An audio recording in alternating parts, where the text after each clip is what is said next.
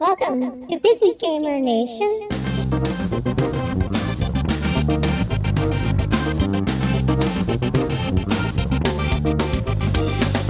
I'm Larry Goldberg. I'm Chief Operating Officer of E-Line Media. We're here showing our game coming out in November called Never Alone.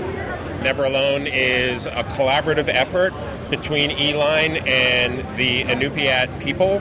We've put together a team of Alaska Native elders and storytellers and artists to work with us on telling Alaska Native folklore stories in a way that will let the world know about Inupiat culture. The game is based on a folk story called Kanuksayuka, which is about an endless blizzard. The blizzard goes on and is laying waste to a village and is not letting the village hunt, and the people face starvation. So a young girl in the community decides to go out and find the source of the endless blizzard. She meets up with a fox along the way and they go on an adventure. That's the white fox you see right over there. Each of the two characters has different skills. So just as an example, there are times in the game where you'll need to climb on ropes. Fox doesn't have hands, so Fox can't climb on ropes, but Nuna the girl can. Fox, on the other hand, is able to crawl into spaces that Nuna can't get to.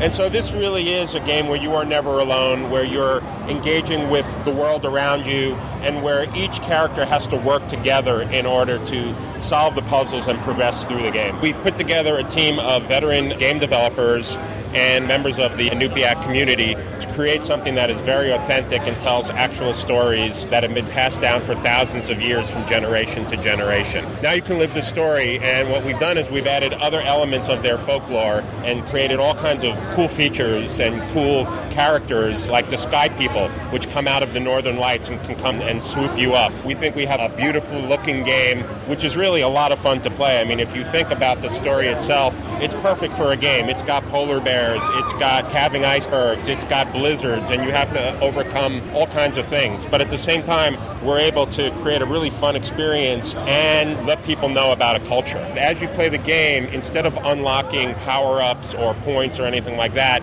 you'll unlock what we call cultural insights, which are these little 1-minute documentary film clips where we went up and interviewed members of the community, and they tell about what is going on in the game. So you learn about why there are spirits as part of what you do in the game, why the Arctic fox is an important symbol in culture, and all kinds of little pieces of information like that, which you can play during the game or you can come back to after the game and learn more about what the culture has to offer. Some of the themes of the game are interdependency, resiliency, survival, and these are universal themes that everybody, I think, can relate to, told from a very unique perspective. This all started with the Cook Inlet Tribal Council, which is a social welfare organization based in Anchorage, Alaska, which does lots of great things for the Alaska Native community in their region, including social services, workforce development, and other things like that. They basically decided that since they got all of their funding from the government, they didn't want to be in a position where they were always relying on the government for funding. They wanted to be more self-sufficient.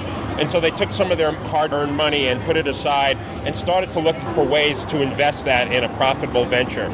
They looked at all kinds of industries and actually concluded that they wanted to get into video games because it aligned with their cultural objectives and they'd be able to tell the stories of the Alaska Native people.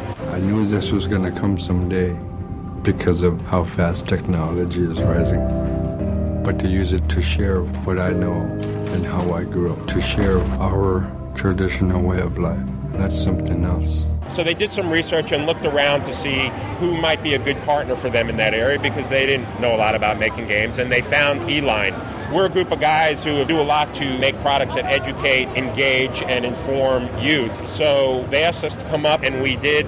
They told us they wanted to make games, and we said, really, are you guys out of your mind? Your hard-earned money? You know how risky this is? But they were pretty insistent on it, and so we did some research together to see if this really was a viable model, and we concluded that we could create something here that's unique. And so we created this partnership with the Cook Inlet Tribal Council, and E-Line brought together game developers that have been in the business for 20, 25 years. Alan Gershenfeld, who's the co-founder and president, worked at Activision for many years. I worked at Activision. We both ran the studios at different points. Sean Vesey, our creative director, started with us at Activision, went on to Crystal Eidos, ran the Tomb Raider franchise. So we created a very solid team of game developers, and then the Cook Inlet Tribal Council people assembled a team of elders, storytellers, and artists, and we really worked together in an inclusive development process to create something that was very authentic and actually represented the culture. We took many trips up to Barrow, Alaska, to spend time together. It's been in development for about 2 years now. One of the things about inclusive development is you got to get a lot of people on the same page. It definitely slows down the process a little bit, but we feel it's worth it. And so this is our first consumer game. We think there's an opportunity here to create a movement of world games where we tell the stories of cultures around the world.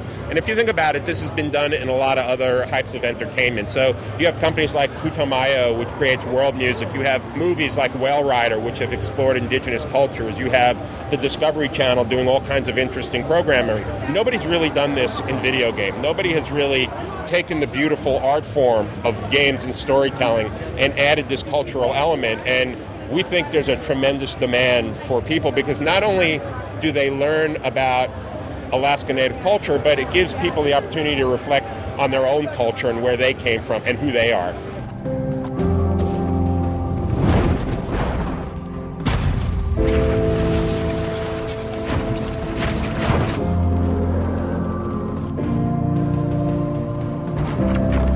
Find show notes, music credits, and other details at busygamernation.com/WAC podcast.